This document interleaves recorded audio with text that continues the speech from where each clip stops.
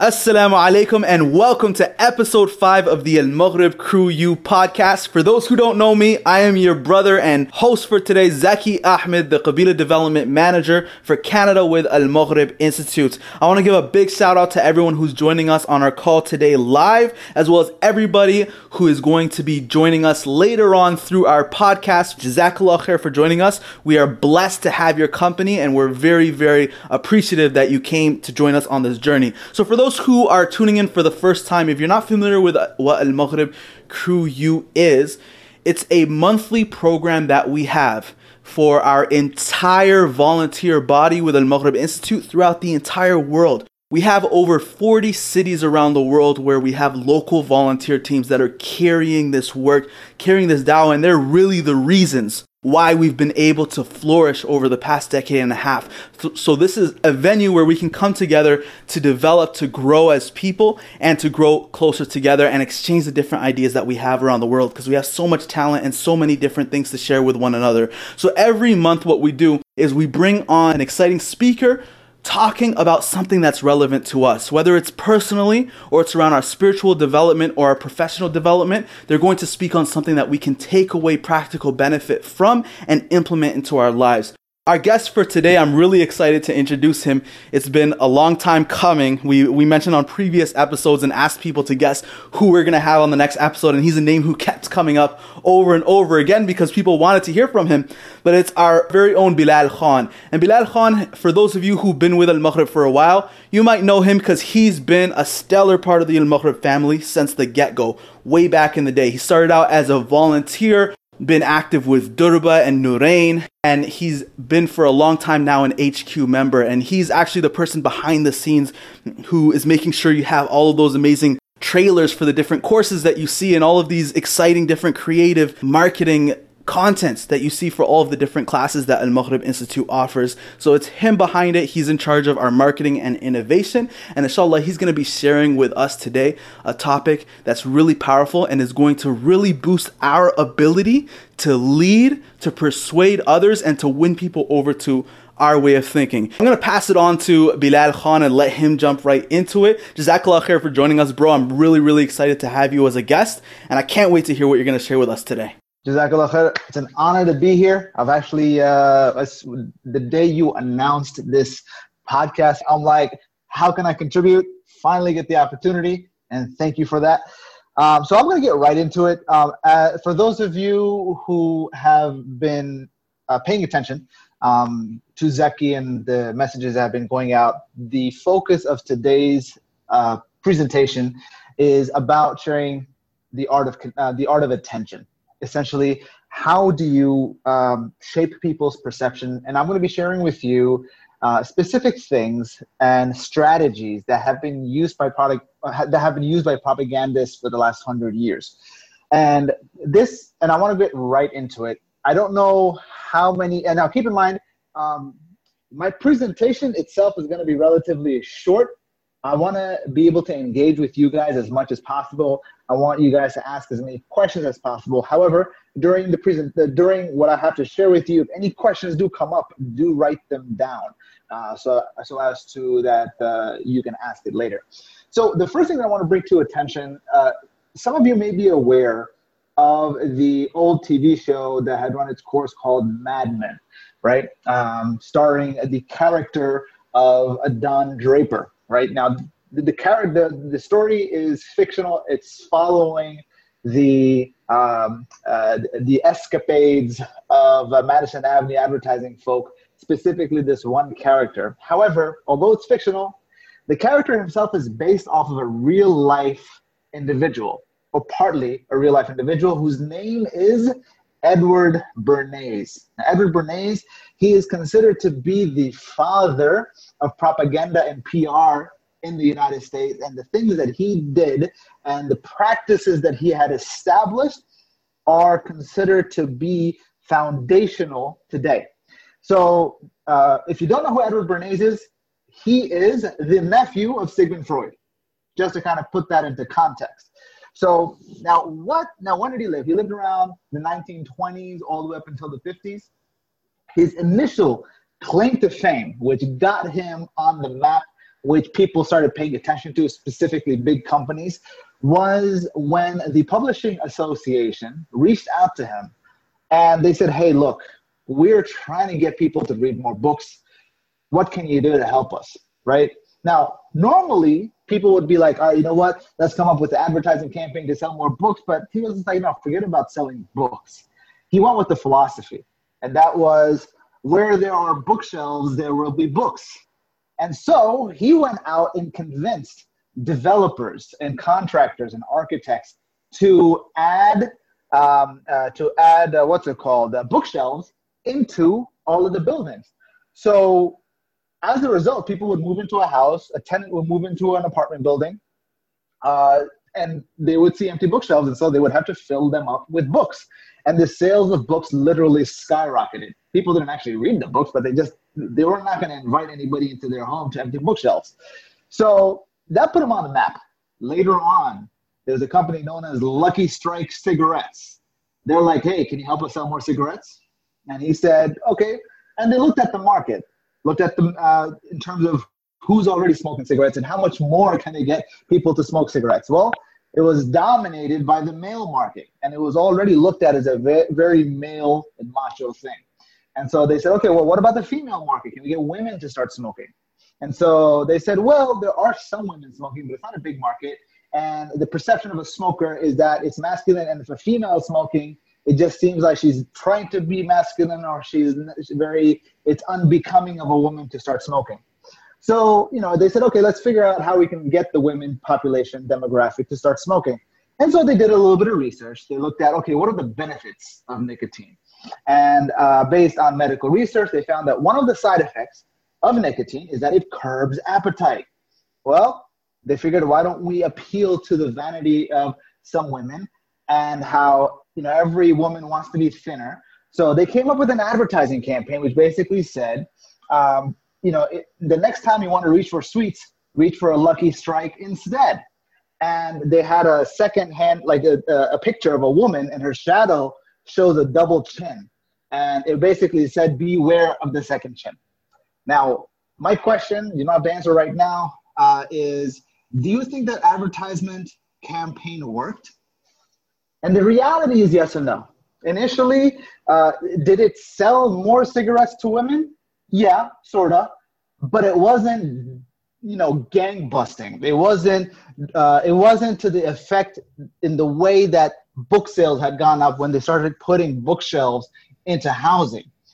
Now, his whole thing was, what is it that we can do that, with the understanding that a rising tide lifts all ships, right?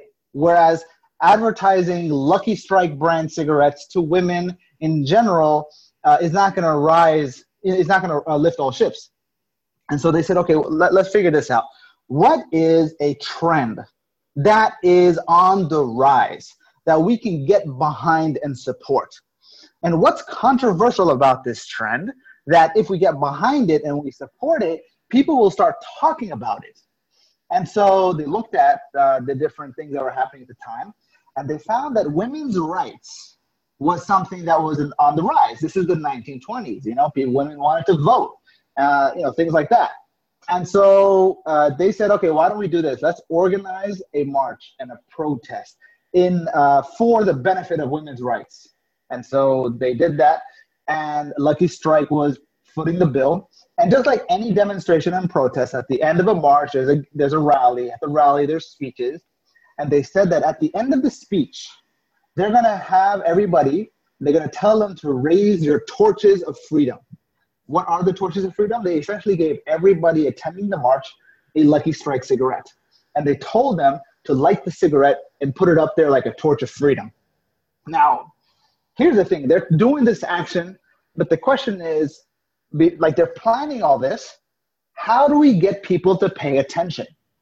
So Edward Bernays, he reached out to the media, and he went with the perspective of, hey, there's this women's rights march is happening, and they're going to be protesting for women's rights, but better yet, they're going to be smoking in public. Like, women smoking in public? You crazy. The media came in, photographed, wrote, documented, had a field day. What was the resulting impact? The resulting impact was the fact that people in general, were becoming more and more in favor of women's right to vote and other aspects of women's rights. But because the cigarette was the sponsor and was the supporter of this movement, then what happened was a woman who smoked cigarettes became a symbol of women's independence, of women's rights. And so that led to a rising tide that lifted all ships. Every other cigarette company got in on selling cigarettes and advertising cigarettes to women specifically as a symbol of women's rights, coupled with the fact that, hey, well, by the way, let's also appeal to your vanity. Not only will you be a strong, independent woman, but you'll also be skinny. And so they combined all of that together to come out with this campaign. Now, there's a formula that comes out of this. And this is a formula that a lot of people use, but if you abuse it, you can get easily called out on it because of one particular thing. The formula is this, and something you might want to write down. Find what is trending, okay? And then figure out what is potentially polarizing and controversial about that trend. And then ask yourself, how can I, or whomever you are representing, take a authentic position on that, and then at the same time, with that authentic position, how do you sprinkle a little bit of irony? Now, I'm gonna in a couple of things that I'm gonna mention a couple of headlines potentially, and you might ring a bell, but I'm not gonna go into details. Right? One headline in the last year or so was hijabi on Playboy. Another headline was conservative imam believing in evolution, right? So these are things that essentially was about getting in front of a trend, finding a issue about it that was controversial, taking an authentic position that was true to whoever is expressing an opinion about it, adding value to the conversation, but at the same time allowing for some irony to be sprinkled in. Now, what I'm sharing with you here is this is basically the overarching strategy of propagandists that we need to understand. Now, this is just one element. I want to, before I get into another story, I just want to showcase to you about the major problem, and this is something that I've been seeing with a lot of qabail and just amongst Muslims in general.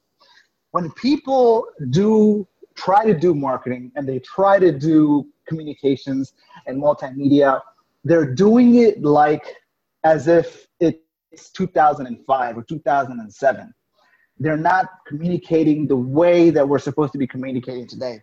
And when you don't do communication right, when you don't engage the appropriate way, you don't use the right platforms in the right way, then your message is going to get mixed and your attention, you're not going to get the attention. And at the same time, you're going to continue to struggle and to spin your wheel.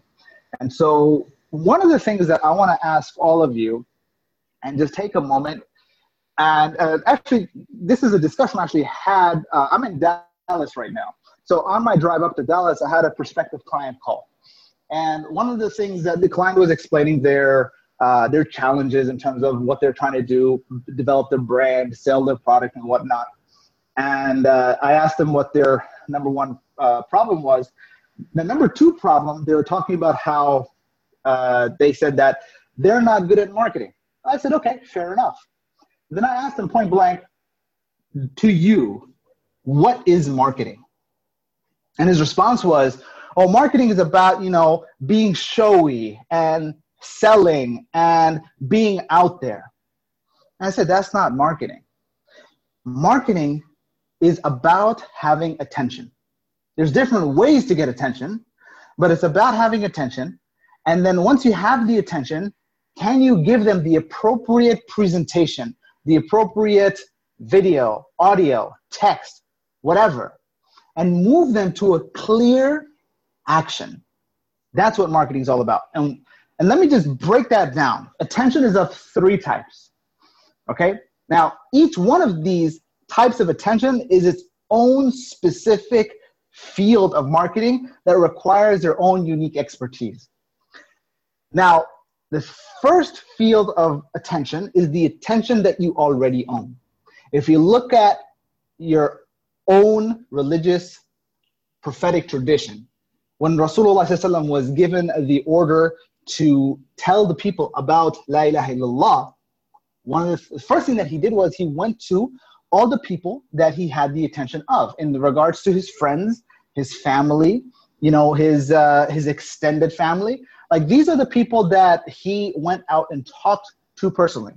Only until after the order was given to make the call public, not just private, but public, that's when he did the equivalent of pulling a fire alarm, where he said, wa thubaha, right? And he gathered all the people and he asked them, and in the context, for those who don't know, what the context of calling wa thubaha in Mecca was to alert the entire city, to let them know, oh my God, there's an army coming, invading, i.e. as if Abraha with his elephants is coming to destroy the Kaaba. Like, everybody gather around and let's figure out what we're going to do. That's the context, that was the purpose of that particular call. Like I said, the equivalent of pulling a fire alarm. You pull the fire alarm in the building, everybody exits and stops what they're doing, exits the building, and meets at a rendezvous point. And so that's what they did. And he asked them, if I told you there's an army coming, would you believe me? And they all said, yes, you are a Sadiq and al-Amin. You are trustworthy and you haven't spoken a lie.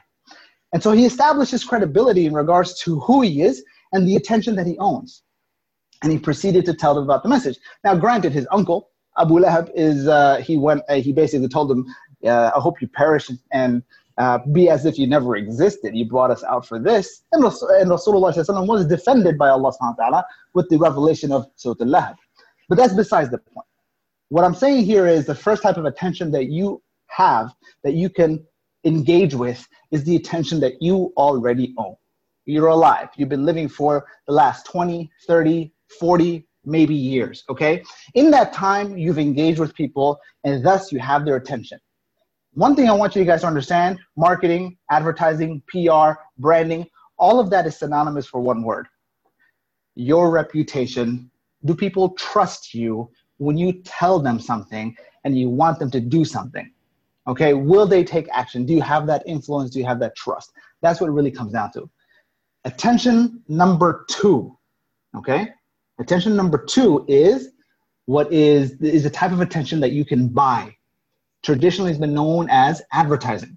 You can buy space on a billboard. You can buy a magazine ad. You can buy pay-per-click advertising, Facebook ads. You can sponsor people, right? Nike has done this by sponsoring athletes. Okay, today in social media, you have influencer marketing, as they call it. You can basically you get people who have a lot of following, and you can pay them, and they will showcase whatever you have. The challenge with advertising by itself, in its very nature, is that it is not sustainable to build a reputation, but it is effective in maintaining one. Okay, you cannot get to where you need to go by advertising alone. And this is where the third type of attention comes into play. And this is where most of Al-Maghrib's qaba'il are the weakest, which is the attention that you earn. What I mean by earning attention, and traditionally this has been known as PR, which is called public relations. In other fields, it's known as business development. Ultimately, the idea here is to engage with people who themselves have attention that they own. Prime example of this, actually I'm going to give you 2 great examples. Example number 1, you may or may not be aware of the name Michael E. Uslan, okay? Michael Uslan, or Mike Uslan, he is the executive producer of everything that is Batman. From the 1986 or 1984, whatever the year was, the Tim Burton Batman movie, all the way up until today. But before he was the producer of everything that's Batman, he was also one of the first people to actually teach comic books in college as a college student. Now, the thing is, he petitioned, and his university actually allowed for students to petition to teach a class for credit. And so he petitioned, hey, I want to teach comic book mythology. And the dean said, hey, you know what? I don't think this is going to be a good idea. I don't believe comic books to have any kind of academic standing. And he said, okay, fair enough. Let me ask you 2 questions. First question is, can you tell me the story of Moses? And so the guy's like, okay, I'll play a game. Sure, story of Moses. You have basically the children of Israel. They're being persecuted by the Pharaoh, so he's put on a basket to sail upriver, and he is rescued, and he grows up as a people there, and then later he finds out that he's a prophet, and so then he becomes a savior of his people. And he goes, okay, great. Can you tell me the story of Superman?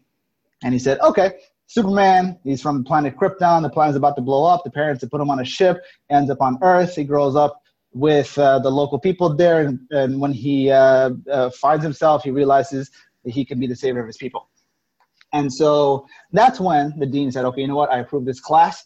And so from there, he ended up teaching the class. But now the question was, okay, I'm teaching this class. How do I get people to pay attention?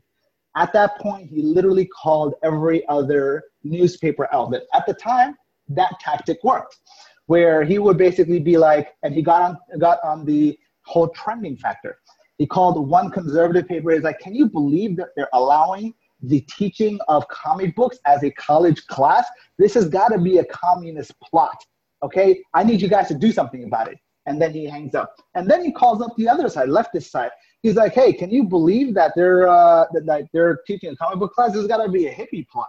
And he hangs up. And essentially he does this with as many media outlets, newspapers, magazines, and so on, to the point where pretty much almost every other class that he taught had as many news people attending as students. And this really got his attention on the map to the degree where he actually ended up working for DC Comics later on because of that reputation, because of what he had established. At the end of the day, what he did is he reached out to people who have a platform. The second prime example, everybody's familiar with it, just probably hasn't paid attention.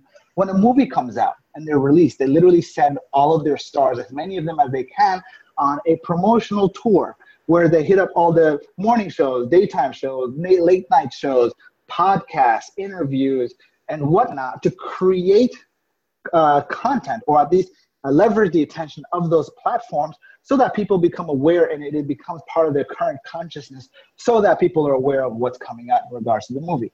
So this ultimately, when it comes to earning people's attention as a means of building your own attention, building the attention that you own, your own communication asset, is something that has to be perpetually in play, right? Before I came back working with Al-Maghrib, I used to work with a national self-storage franchise company. And one of my jobs was to engage with the marketing and the development and training for any new franchisees. One of the patterns that I found that developed was that franchisees really needed to do three things, two things for the long term to make the third thing cheaper. When you engage in business development and earning people's attention and PR, getting reviews and all that, over the long term, your advertising costs go down. And as a result, your business grows even faster. And those franchisees that didn't have the confidence or the lack of insecurity, so to speak, to go ask people and talk to people and do this kind of engagement and outreach, end up spending 3 times more money on advertising than those who did. And ultimately, many of those franchisees either had to exit or be bought out. And so the important thing here is, as Al-Maghrib Qaba'il, whether you're marketing a class, whether you're marketing yourself, at the end of the day, it's about developing a reputation. It's about building a brand, okay? And regardless of what the terminology is, it's just that, it's reputation. It's attention that you can speak to, that you can engage with any kind of creative, whether it's the videos that HQ produces or something of your own personal engagement, your own personal presentation that gets them to a particular action, which in this context, in terms of what we do here, is to get butts into seats for an Al-Maghrib seminar. So that's what it comes down to. So now the question that comes into play is great. We've got a lot of this, strategy stuff, this mindset stuff. This is what we should be doing, but what can we do specifically?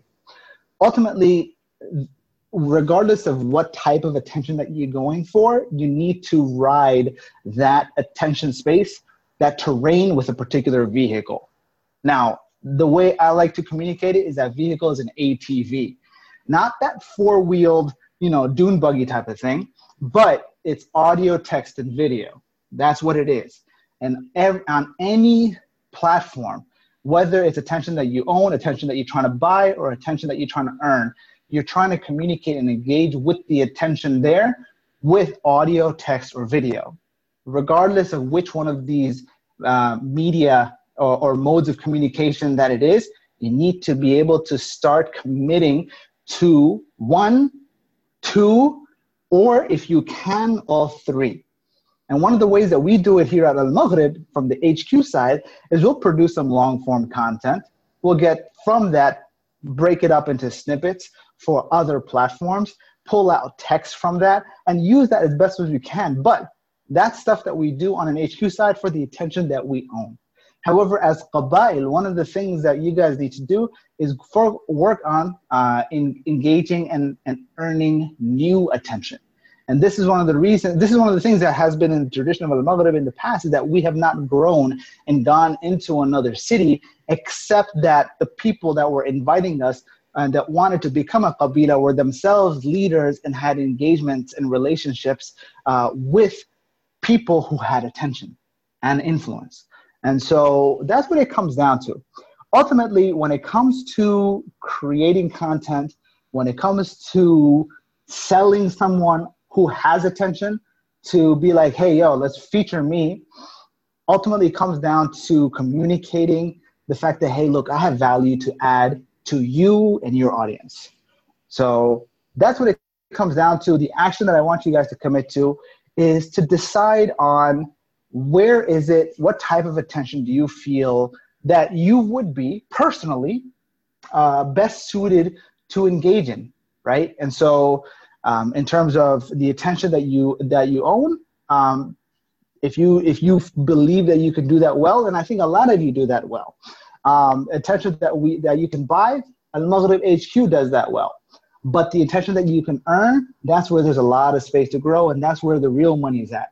But regardless of whatever the attention space is, the question that comes up is, what is the mode of communication? Do you want to commit to audio? Do you want to commit to text? Do you want to commit to video? Can you do all 3? That's the question for you. The action is pick one and then move on it by creating content every day for the next 30 days until your next podcast session. And the whole idea here is to create this content, not for any platform that you own, not for any platform that you can buy, but other people's platform that you can contribute to and give value toward, all as a means of earning attention. That's the end of my presentation. Zaki, let's open the floor to questions. And how much time do we have left? We're good, man. Jazakallah khair. Appreciate everything that you shared with us. In the meantime, Bilal, while we're waiting for everyone else's thoughts and stuff, I want to pose a question for you. You mentioned that there's 3 different types of attention, and you said specifically one where you feel the Qabilas are weakened a lot of times, are attention that we earn. Are there any examples, because you've been with Al-Maghrib for a long time, are there any examples from either now or back in the day that you can tell us about where you saw a Qabila doing something really unique or really interesting and was successfully building this attention that they were earning through that? Sure. Look, back in the day, one of the things that Al-Maghrib, and I'll share like the different phases of evolution of Al-Maghrib's PR marketing on a local level in terms of how it's changed. Back in the day, it used to be something as simple as, hey, you know what? Let's bring the Al-Maghrib instructor to the city, all right? And then in the city, they can go ahead and give random lectures in however many communities they're at, just so the city themselves can get a taste of the instructor. Now, this was the example of here are masajids who are looking for content, we're looking for events, and we're going to have this instructor who is very eloquent, is good in the English language, doesn't sound with an accent. Mind you, I'm talking 2004, 2005, over 10 years ago. And so, I mean, I'm thankful that that's not necessarily the situation today, or maybe it is, who knows. But like it worked simply like that. And then from there, it grew. There are new technologies that came out. Blogging had an explosion, right? And so then everybody and their mom had a blog. And so part of it was like, hey, are there any community blogs that can develop? So like today, when you think about a community blog, you think about like Muslim Matters, or you think about Huffington Post. But back then, you had a lot of little small blogs within their own cities. And many times these blogs were attached to their local papers. And so one of the things that we would do is we would engage with the blogs. Many times it was the blogs of MSAs, right? Or it was the email list of a masajid where, we can engage with, contribute content. Part of it, now this is coming from the perspective of in North Jersey with Qabila Durba. These are some of the things that we would engage in. Then after that, we're like, well, we're already engaging. We already have a lot of leader support. We're already getting a lot of attention and feedback and conversation. Let's now create our own platform. That's when we made our own website to continue to cultivate. Now, the thing is, at the time, we had this baller web team, which I would, with a humble brag, say was thankfully a part of, where our website was so good at the time that every other community in the tri-state area was like, hey, can you make us a website too? So plus at the same time, the platform that we created, the blog that we put together, we had a newsletter that we put out, and we distributed that newsletter to different masajid in print form. Again, that's something that worked back then. Would it work today? I don't know. Now, later on, now the thing is, what can people do today? Again, it's like right now, everybody has some form of communication platform accessible to them now, whether that be Instagram or Facebook or podcasts. You're listening to one right now, or even just blogs. And even now, people have maybe not their own blogs, but they have blogs on other platforms like Medium, or even just just other WordPress, and people are contributors to other blogs like Muslim Matters and so on. Now, these are big names. There's also local names too. This is one of the things that is actually a discussion that I was having with one of the Al-Maghrib instructors. I was saying how Al-Maghrib, when it first started out, they had this universal principle to them, right? Where there was a real human benefit to the classes. The first 5 or 6 Al-Maghrib classes, they had this aura of, or at least this thesis to it that was a benefit to everybody and universally. The first class that I attended was History of Khulafa, which was conquest. And at the same time, it was a class on leadership with the backdrop of Sahaba. Then it was breach of covenant, Tafsir Surah Al-Baqarah. It was about propaganda and hypocrisy with the backdrop of Tafsir Surah Al-Baqarah. Later, we had the Akhlaq class, rules of engagement, again, with Islamic code of ethics as a backdrop. But later on, Al-Maghrib kind of went more towards the fiqh and aqidah and became, in my opinion, overly religious stuff. But now we're kind of making our way back to some of the more universal principle stuff. Ultimately, one of the things that what we can do when trying to earn the attention of other people's platforms, even if they're not even Muslim, right? Even if they're not even Muslim, is to come at it from a universal principle.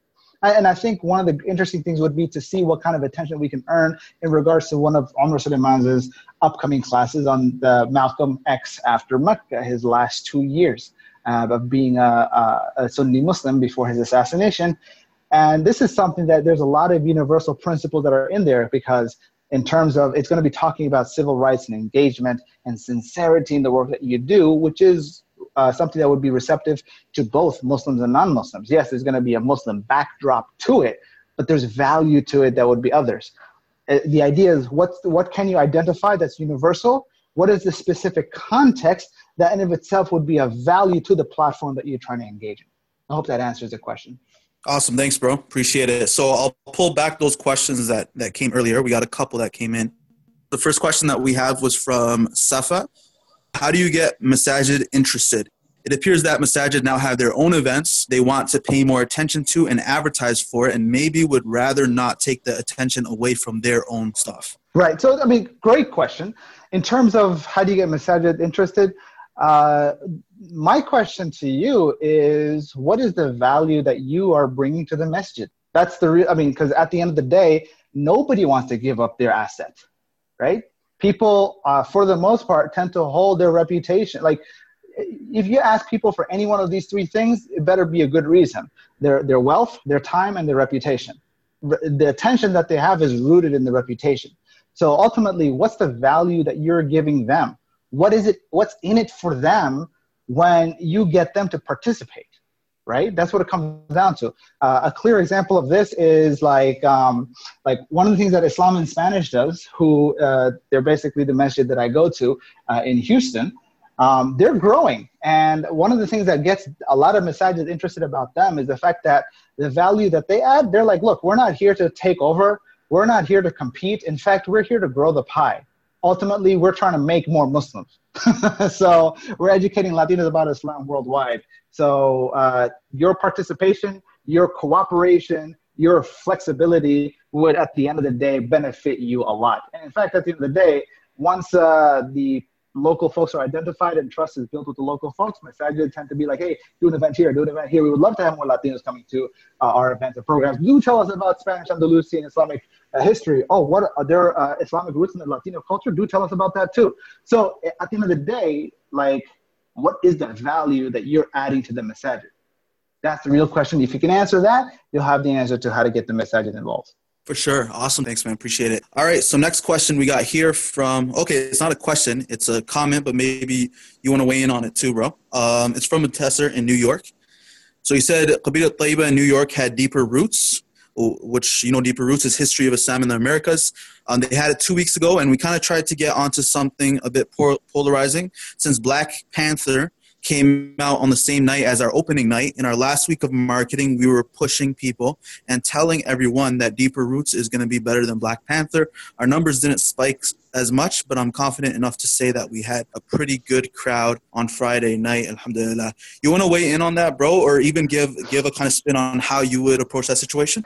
I mean, honestly, if you try to take attention away, again, now you're competing. You're being like antagonistic with something that is significantly stronger. You ask me, hey, you're going to attend Deeper Roots or go to Black Panther? Hands down, I'm going to go watch Black Panther.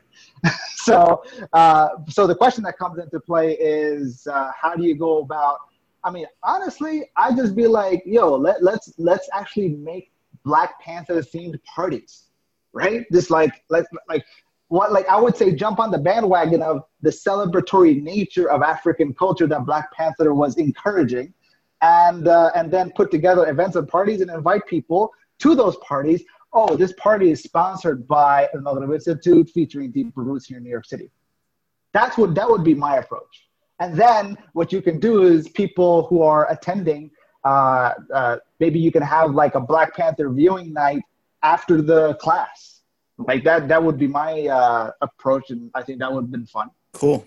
All right. So next question here is from Reem, and she said, Jazakallah khair for all the amazing points. My pen barely left the page to pause writing.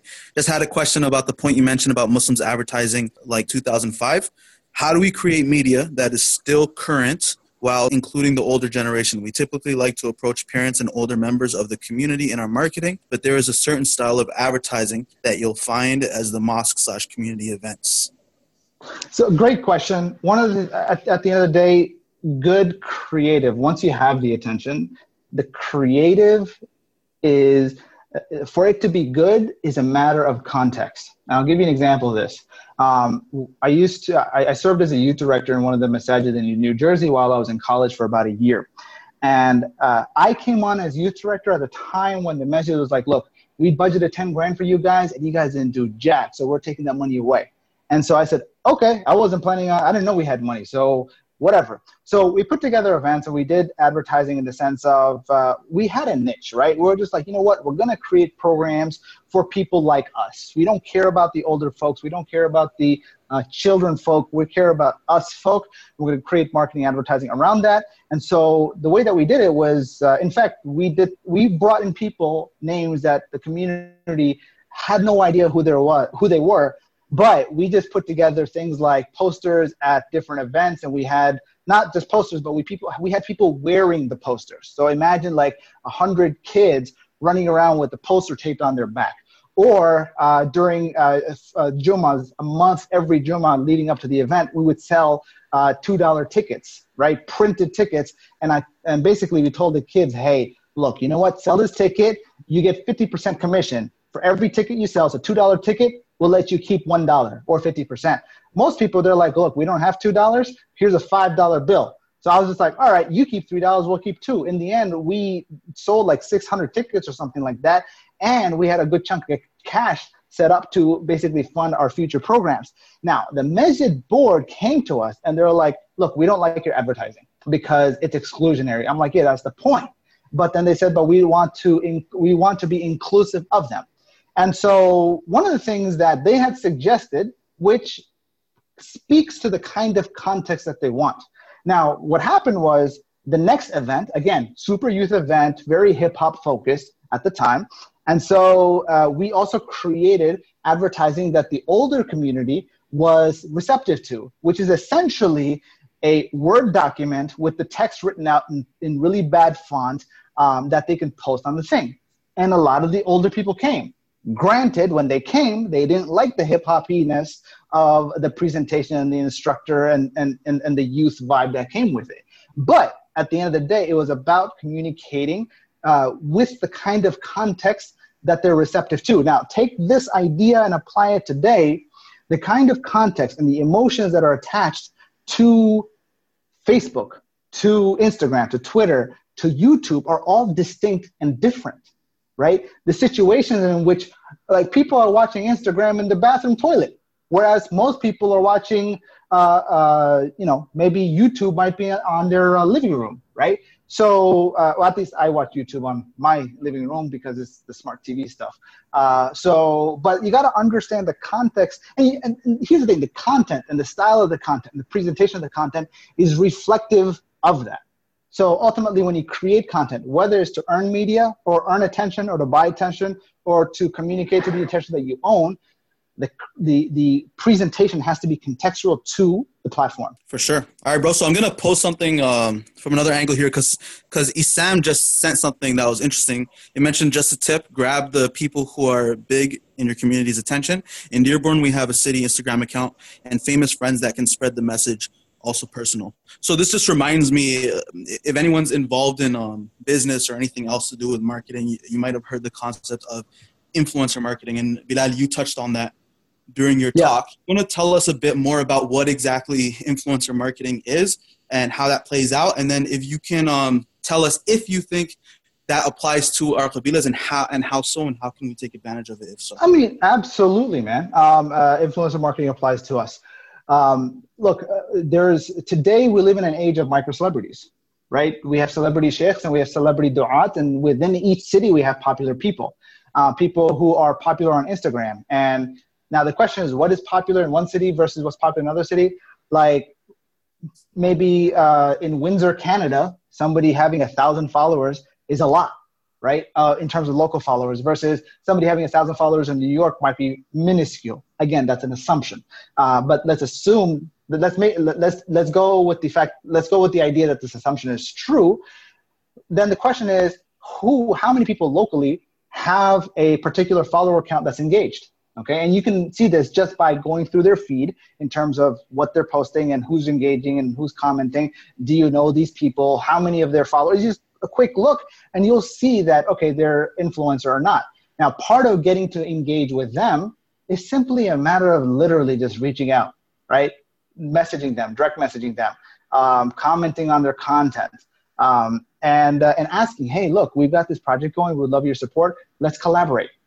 Right? That's the idea, because at the end of the day, you're collaborating with them is going to add value, and this is the pitch that you give based on the kind of content that they post and the things that they like.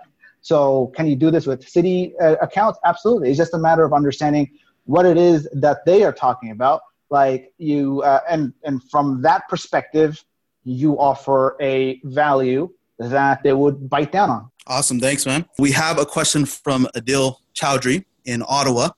And his question, so Ottawa has their next class coming up, Desert Rose, and his question was related to that. He said, what's the approach we should take to market to new Al-Maghrib students for a class whose content may seem saturated to people in the community or online? For example, in a class, Desert Rose, there's a lot of different programs going on in their community around the Sira. There's local Sira classes. They had series on the Sira. And the difficulty is that when they go advertising to people, it just seems like another one of those. Okay. I mean, that's a great question. The question, there's two thoughts that come to mind, right? Number one is great. There's a lot of Sira stuff going on. That might be indicative of the fact that people want Sira. Great. And so if people want Sira, then the question that comes into play is what's different about this class?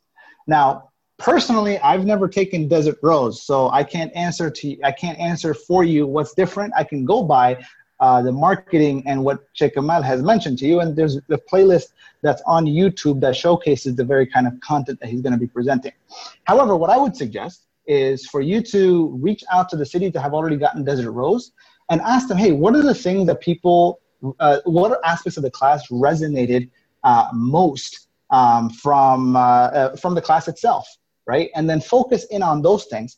Now, the other thought that comes to mind is like, oh, there's already so much stuff going on. My thought is, well, why not, grow the pie? Why not raise a rising tide lifts all ships? So in this case, if you're talking about bringing in more people that typically wouldn't go to a program like this, and I think Al-Maghrib is designed such that it would be receptive to people who are not your masjid type of folk. And so this is an opportunity to then engage with folks to be able to open up with that. Part of just off the cuff, certain ideas that come to mind is like, well, is there engagement with the local high school MSAs, the local youth groups? What about interfaith groups, right? Sheikh Kamal, he does a lot of dawah. He's engaged with a lot of folks. That's one of the perspectives that he gives with the class. How many imams locally are actively engaged in interfaith and intrafaith and basically use that connection to open up to a whole new audience that these other CEDAW programs wouldn't engage with and talk to at all? So like these are a couple of opportunities, just a matter of reaching out and engaging and connecting with them. And the other thing to keep in mind is that these are not actions that you should be doing a month before the class is about to happen. These are actions that you should be doing throughout the year, regardless of when the class is happening. So now it might put a sense of urgency and a little bit of fire under your seat to do more of them as the class is approaching. That's fine, but they should not be exclusive to when the class is approaching. Awesome. All right. So next question is again from Muntasir from New York. And he asked if you can elaborate on the concept of taking an authentic position and sprinkling some irony on it. And if you can mention some examples of how Al-Maghrib carried that out in advertising our seminars, because it's not like we went as wild as the example of Hijabi on Playboy. Sure. Well, let's take an example of one of our own, which is Sheikh Yasir Qadhi, right? And so he is somebody, now this is not something that Al-Maghrib engineered, right? These are things that just happen to be. This is the natural, I guess, sociological and psychological effect of these are the elements that when fused together, albeit naturally or deliberately, is what really gets people talking. And so with Sheikh Yasir Qadhi, one of the things is that he comes from a background that is very traditional. Medina University graduate, very traditional perspectives and views. And so it was funny when I told Sheikh Yasir when he first got hired by Al-Maghrib to teach a class, he taught Light of Guidance. That was my first and last class of his that I had taken until No Doubt in 2017. And I told him, I'm like, look, man, you joined, I just didn't like Al-Maghrib anymore. And he goes, I'm so sorry, I don't know that guy. So, but this just showcases the growth and evolution of an individual, especially him. So to kind of give you an understanding of like, how does the irony get mixed in there? Here's an individual who comes from this very traditional background and then does his PhD in Yale, and as a result gets injected into real world questions and scenarios and people that he's having to face. Like he's going from the perspective of these are the different groups of an aqidah in Islam to like, is there a God? And so it's like, oh wait, we need to focus on the more important things here. And so coupled with the fact that because he's dealing with issues of doubt, and among the things that come with doubt is a whole science versus religion kind of stuff, and he looks into and basically voices an opinion in one of our videos for No Doubt in regards to the theory of evolution. And he basically voices his opinion because this trend of science versus religion, neo-atheism, and this whole religious doubts, these are trends that are currently in play, whereas he comes in on a polarizing issue, which is evolution. Evolution is polarizing. Science versus religion is polarizing. And he voices the idea that, look, we cannot ignore the theory of evolution. And nor can we say it's just a theory. Why? Because just like gravity, it's a theory. Are you going to ignore gravity? And so, but then he also presents the fact that, look, we cannot deny that there's observable empirical data that showcases on a microcellular level that there is some level of evolution. However, does that translate to complex multicellular organisms? That's the theory. The theory says that it does. Does it also relate to human beings? He's like, well, in my opinion, based on my religious tradition and the beliefs that I hold, the answer is no. But the fact that he went ahead and stated that, you know what, there is credence to the theory of evolution, the fact that it is a theory with empirical data, is basically, you have this conservative Maulana Sheikh type of guy who's saying the theory of evolution works. That's the irony. And so the thing is, it's ironic, but it's authentic in terms of his position because of the data that he's gotten and what he's looked at and how he's explained it. He cannot take any other position because that's authentic to him, that's true to him. And for him to say anything otherwise would be inauthentic, and people would be able to call that out like that. And so this is where a lot of people make a mistake, is that they try to identify what's trending, find what's polarizing about it, and then take a position on it. But they're taking a position just for the sake of taking a position so they can stand out. But then soon after, that becomes apparent as the fact that they're trying to stand out. And so, they get called out for it. For sure. So I'm going to throw a question of my own in here, just for the benefit of everybody. But we've been talking now a lot about using controversy as a tool for marketing and getting attention and getting people talking, right? So I'm sure a lot of us, if we're active in our communities, from my own experience being part of like masjid committees and whatnot, us putting together events, sometimes we want to title events, or package the marketing of the event in a way that is going to spark, a bit of controversy without being scandalous in the community, but that way it'll get people coming out to the events. But then because you're dealing with different people, a lot of times bringing in that controversy tugs on their sensitivities. And I find a lot of times, at least with different committees that I took part in, when you try to institute that controversy, a lot of times the others are going to be very resistant to that because they're worried about offending anyone. They're worried about the flack we can get for it and all this kind of stuff. What would you weigh in on that? Because I know for a lot of people that might be a big stumbling block that would stop them from being able to actually put this advice into practice. Sure. I mean, there's two thoughts that come with this. If it's going to offend a few folks, that means you're on the right path. Like Al-Maghrib has offended many folks. When it first started, it offended all the folks that were doing halaqas. They're like, what? You're going to charge for money? Like that's like you're trading Islam for money? Like that was the attitude. And so like at the time, like for me, it was like, what do you mean that's a thing? But for people who are like been doing halaqas for years and stuff, like that was controversial for them. So I would say don't be afraid of ruffling feathers. But on the other hand, this is where the authenticity comes into play, where when you engage and propose something, it's coming off as that it's coming from a sincere place. It's coming from a position of, hey, I'm not trying to be controversial, right? I'm not doing it for the sake of controversy. I'm not doing it for the sake of engaging in something that's polarizing and juicy, but because this is a real issue. And real issues are always polarizing. That's the reality. And so it's just a matter of, are we brave enough to engage and discuss some of these things, right? So just the idea that, like, for example, like one of the topics with No Doubt, right? It's homosexuality and feminism. What if we were to talk about as the fact that, hey, there's certain researchers that are out there that people say that, they have doubts in a particular thing because of bad experiences. Hey, why don't we get together and talk about some of these bad experiences? And are they really the cause? Are these bad experiences rooted in Islam, or are they rooted in the ignorance of certain people? And it might just be, maybe put together an event, maybe put together a party, maybe put together a panel discussion, maybe you put together something. At the end of the day, this is where the PR stuff comes into play, where now you're engaging with people who have attention, that are willing to discuss it. Maybe the masjid won't discuss it, and that's fine. As far as I'm concerned, personally speaking, most of these masajid are going to go bankrupt the next 20, 25 years anyway. So let's focus on the people who actually do care. Now, if a masjid does care, great, definitely engage with them. But part of it is understand that there are also activists and du'at and interfaith folks and other organizational folks and civil rights folks who are all engaged in bringing about some level of change or awareness on a certain topic.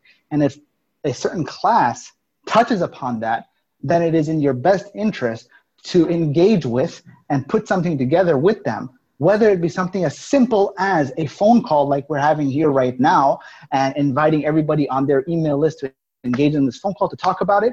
And it's brought to you, and maybe there's no mention of Al-Maghrib, and that's fine. And part of it is like, hey, look, we'll take care of the logistics. We just would love to have a plug. Or maybe there's no plug. Maybe right now, this first engagement that you're doing is simply to build a relationship. And that way you're not just coming off as, hey, I'm going to do tit for tat. But you know what? I'm actually really concerned about this issue so we can build a relationship. And this is where the PR aspect comes into play, where sometimes you have to give once, twice, thrice, 5 times before you can make an ask. That's why I'm saying these type of attention-earning activities are things that have to be in play throughout the year, not just a month before a class is coming to play. Maybe a month before the class is coming into play, when you're putting on one of these other events or engagements or what have you, that's when you do ask, hey, look, we've been having these engagements and discussions and whatnot for the last couple of sessions. Hey, how about a plug this time around? Boom, now you're cashing in on that goodwill. Jazakallah khair. The next question we had was from Sister Amina at Medinatain, Minnesota. And her question was, from the perspective of marketing, in your experience, how effective do you see interpersonal communication versus social media? I mean, the two are one and the same. Like, it's just that interpersonal communication is done both in person and remotely. Is done through social media and through the local media. It's part of it is just a matter of how are you engaging, because on all social media platforms you have the opportunity and ability to directly message somebody. And so there might be a discussion or a thread that's happening on somebody's feed or something that they posted. Boom, there's an opportunity to engage with the person right then and there, either privately in direct message or publicly right there in the comment section without going into an all-out flame war. To me, they're one and the same. You can have discussion digitally and remotely or in person. It's just the platform is different. That's it. The thing that you need to be aware of is the context of the platform. And like, for example, YouTube comment section, I really wouldn't take that with much seriousness. But Facebook comment section on a post that a friend of a friend made, sure, I'll give it a little bit more seriousness.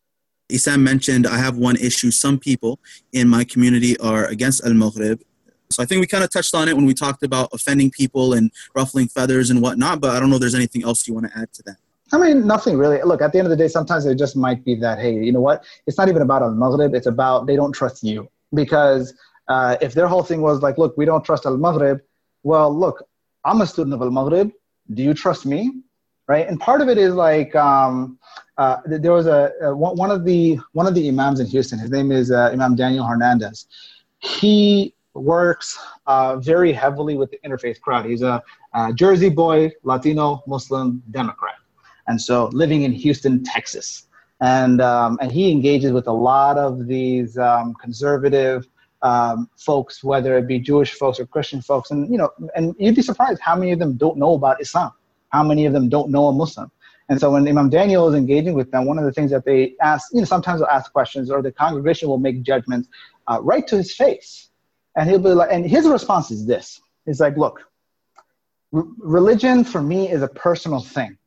So if you're going to judge me based on my religion, or you're going to judge my religion based on me, then at least get to know me first, which is a fair request. And the same thing could be applied within intra-community relations, whether it be Al-Maghrib engaging with whatever other community organizations that are in there that don't like or don't trust Al-Maghrib or whatever preconceived notions that they have. They're like, look, Al-Maghrib has given me so much personal benefit, and you might hate Al-Maghrib, and perhaps maybe you don't know me either. But before you pass a judgment, why don't you get to know me first? Just a thought and a tactic that you might want to try. Thanks a lot, man. Appreciate it. I'm just going to add one thing, but it's kind of just going off of what we already touched upon earlier. At the end of the day, there are going to be people who love you. There's going to be people who just like you, and then there's going to be people who are against you, no matter what you do. So I mean, you can put all the stuff into practice that we talked about. You can build relationships with people. You can build your brand in your community and all that. But at the end of the day, there's going to be people who don't like you, and you can't go around trying to please everybody, because that's a battle that you're not going to win. So I wouldn't. If you don't have people that don't like you, then you're doing something wrong. Exactly. So I wouldn't set that as my goal, and I wouldn't worry too much about it at the end of the day. It happens. We've all dealt with it, and it's going to continue to happen till the end of time. So it's all good, inshallah. All right. So let's see what else we got here. A couple more people added some comments. So Tarannum mentioned, so she's talking about organizing your own local seminars. So basically she said, do you think doing our own local seminars as qabilas will help us when Al-Maghrib seminars come around and it's easier to pull students? Have you ever, I know some qabilas have tried doing this themselves. Have you ever had any experience with this? What were the pros, what were the cons, and how have you seen it successfully pulled off, if so? Well, personally, I haven't engaged with too many qabail who have been doing their own seminars. I know Qabilat al-Rihla has been doing that, and even Atlanta has done that as well. And I know this personally because of the Falcon of Spain, the program that I teach, just kind of like on my own, I had the honor of, being invited and presenting that. Now, is it something that works, that's effective? I think so. It's just a matter of, do you have the capacity to do it? And when you're doing these seminars, are you engaging?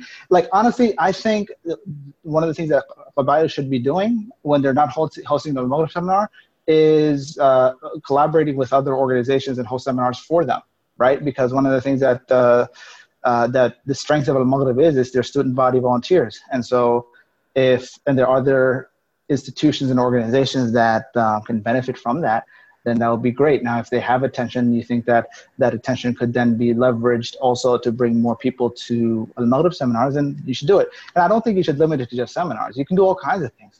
Like, what's his name? Qabila Madinatain, like one of the things that I've seen that I admire is the fact that these guys have all kinds of parties and stuff and events and outings that they have either to develop volunteer, camaraderie. But I would also assume that there's some of those programs are open to other community members and whatnot to also potentially benefit from.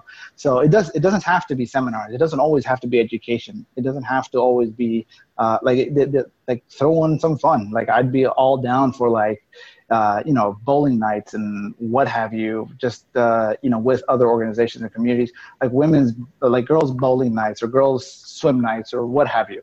Whatever is engaging to folks that would allow them to engage with, connect with, and get to know the people who are behind the power of Al-Maghrib in that particular city, that's always a plus.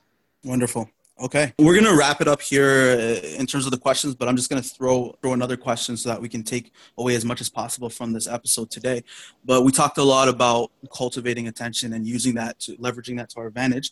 So now moving forward, what are some resources that you can point us to because right now we got a primer on the topic, but in order for us to get more resources and to start putting it into action, that's one thing. Also, are there any action items that you can suggest to us to take the things that we talked about from this call and start putting it into action?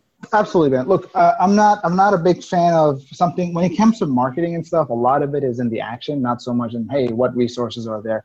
So what I would suggest, and this is one of the strengths of Al-Maghrib, one of the things that we pride ourselves on here from HQ, even on I don't know all Qabail, but in the Qabail that I have had the pleasure of participating with, is that initiative, A players, people who do without asking are always welcome. So having said that, what I would recommend is for you, go ahead and take the initiative, and you are not Al-Maghrib, right? You happen to engage with Al-Maghrib at times. Your circle of friends and your sphere of connections and people is so much bigger, so much more diverse. At least I would hope it is. And if it isn't, make it diverse. And for those, but if that's not the case, if it in reality is diverse, then I would say go ahead and start broadening, start engaging, start connecting, start contributing. Something as simple as start creating and contributing content right now, starting tonight, right? For the next 30 days, every day, create something that you are willing to share on somebody else's platform. I would say go ahead and reach out and be like, hey, look, I got a video idea, or I got a blog idea, or I've got a post idea, I got a photo idea. I've got, hey, you're on a podcast. Hey, I want to contribute something to your podcast because this is who I am. This is my background. This is my expertise. I think it'd be a lot of value. I would say every day for the next 30 days, start reaching out to at least 3 to 5 people, and do that relentlessly, because at the end of the day, the game, those who win the game are those who are in a relentless pursuit of giving value. And that is what's going to bring attention. That's what's going to build out your reputation. That's what's going to be. That's what you'll be able to cash in on in terms of goodwill when it comes time to make an ask. Okay, sounds good. Thanks for the action item and as well as your input on that. So I think then as a challenge, what we can do is just challenge ourselves. First off, Bilal talked about when we're sharing our expertise or our ideas and all of that, there's different ways that we can do that. So it's up to you how you think is the best way of building that. But as a challenge, what we can do is we can dedicate or challenge ourselves for the next 30 days to be putting out that content. Bilal, I don't know if you have any tips, because you did mention different formats of content or different ways to do it. Yeah, I mean, at the end of the day, it's really up to you what you feel strong in. Like, multimedia has been my strong suit because that's what I've done for the last 15 years. So every now and then, if I find that I'm slacking in a particular area, just to infuse myself with that excitement and passion, I give myself a challenge, 30-day challenge, every day for the next 30 days, produce content, right? Now, I'm not talking about producing content. If you want to add that in there for the next 30 days, produce content and reach out to folks to contribute content to, then go for it. But I would say, here's the thing. People are scared, but also inclined to connect with folks. Right? I think the fear comes from the thought of being rejected, and that's fine. In fact, for every, in a reality scenario, every 20 people that you reach out to connect with, 19 of them will either say no or they just won't respond, and that's fine. But you'll get one out of those 20, and if you're connecting with like 100 people every week over the course of the next 4 weeks, then you might have 5, 10, 15, 20 new attention platforms that you have, pollinated, so to speak. Awesome. Sounds good. So I think that's a great action item for us to leave off with. That can include creating that ourselves or reaching out to others and contributing to it. Maher just pointed out to me something interesting, and he mentioned that, most of the Qabilas right now that are on this call have a seminar coming out. So what would be a pretty interesting way for us to start getting the ball rolling is we can actually put this challenge and put it towards your class. So every single day, how can you either reach out and contribute to a platform that you can provide value to, or how can you create content or put something out there that's going to be consistent for the next 30 days. And you don't need to overcomplicate it, by the way, because one of the things, I talk to a lot of different people who tell me that, I want to start vlogging, or I want to start blogging, or start doing this or that. And they overcomplicate the process for themselves. For example, they say, I need to go and buy this fancy camera, or I need to do this, and that's why I can't do it. But if you simplify the process, then you can make it a lot easier for yourself. And Bilal, I think you can give us some tips on that if you want to share. Dude, when it comes to vlogging, you've got your cell phone. That's all you need. I made, in 2017, I made 150 videos all from my cell phone. I'd not, over 150 videos, none of that footage touched my computer before it went on YouTube. So is it doable? Yeah, there's tools out there. You can use, you could just create a video and just upload it directly to YouTube. That's option one. That's the most beginner, most basic, most simplest way to do it. If you want to make it a little bit fancy, you can download Quik, Q-U-I-K. It's an app from GoPro. Literally throw all the footage in there, play around with it. There's a little bit of a learning curve, but you can figure it out in a couple of tries, and boom. Now, if you want to edit your videos a little bit, you can use Adobe Clip, right? Bring your footage in there. But then, with each one of these apps, it has its ups and downs. But I'm saying if you want to get started, like, forget about editing. Just open up that video app, press record, and start sharing. And then upload it to YouTube, and you're good. Do 30 videos like that. You'll discover your flow. You'll also see what's engaging, what's not engaging. And then from there, you'll be able to move, further develop it and improve and better your skills. Perfect. All right. So I'm just going to, this is the last question now, and then we're going to wrap up after this, inshallah. But I'm just going to pull up, because there was a question earlier that wasn't as relevant to our discussion, but maybe you can just share it with us a bit. Someone had asked what Faith Essentials were. They were hearing about it. Maybe you can just give us a quick intro into what it is and what to expect and when we can access. Sure. Okay, just to kind of give you background context, Al-Maghrib Institute is their brand, and what they do best has been live on-site seminar experience, right? And so whether it was double weekend, single weekend, a weeknight, it was always a live on-site experience. Now, part of the challenge was, hey, there's more than just Islamic sciences that we need to be able to engage with. So Al-Maghrib said, you know what, why don't we also put out a Quran learning platform have it be its own brand, have it be its own reputation, because we don't want to dilute the idea of what Al-Maghrib is.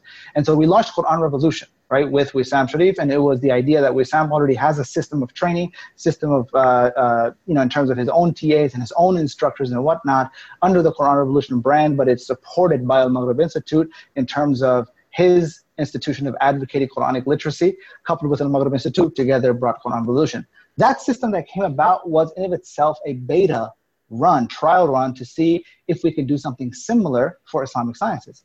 And so, but not so much in the sense of, hey, we're trying to have people graduate with Islamic studies degrees. Like, no. One of the things that we realized with Al-Maghrib is that people need to learn the essentials of faith, at least have a place for them to go A to Z. And so we figured, okay, why don't we now take the success of what happened with Quran Revolution, apply the same exact system, but again, in a new brand, call it Faith Essentials, featuring a lot of the instructors from Al-Maghrib Institute.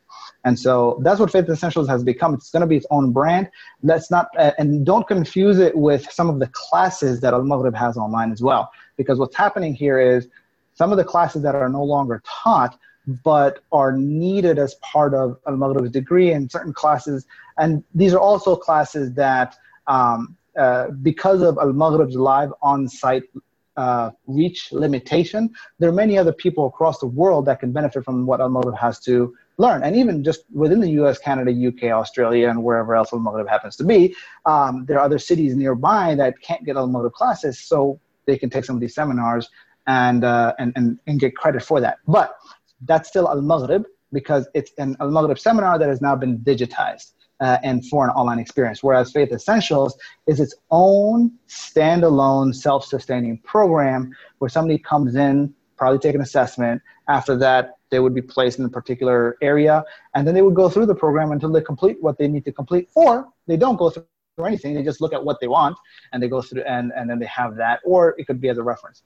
But ultimately, that's what Faith Essentials is. It's basically an A to Z learning program designed for the everyday Muslim. Wonderful. Thanks, man. Just want to say Jazakallah khair for everyone for joining us. That wraps up our discussion for today. What I do want to mention for everybody, we actually have the recordings going live after every single session. It goes up on our podcast, which you can access through iTunes or any other podcast app. Just search Al-Maghrib Crew U is one word together, and you can subscribe to the podcast. I know a lot of your teammates were not able to join the call, but if you benefited today, then I would strongly recommend that you urge them to listen to it and to catch up on earlier episodes. Also, if you didn't get a chance to join us in the past, then you should catch up on those episodes too, because we try our best to provide as much value as possible so that you can take things away that are practical and that you can start growing and benefiting from, inshallah. So our next session, every Crew U episode is scheduled for the last Tuesday of the month live. The time of the day changes from episode to episode because we have qabilas all over the world in different time zones. So we try to switch it around to accommodate the different qabilas. So our next episode will be on March 27th. You can put the date down. Just remember it's the last Tuesday of the month. We will be announcing who the guest speaker is, as well as the topic and the time very soon. So keep an eye out. Every time that we have it announced, I send an announcement out to all of the emirs and the emiras. So if you don't hear about it, just follow up with your local emir and emira, and they'll give you the details to make sure you can come to the call.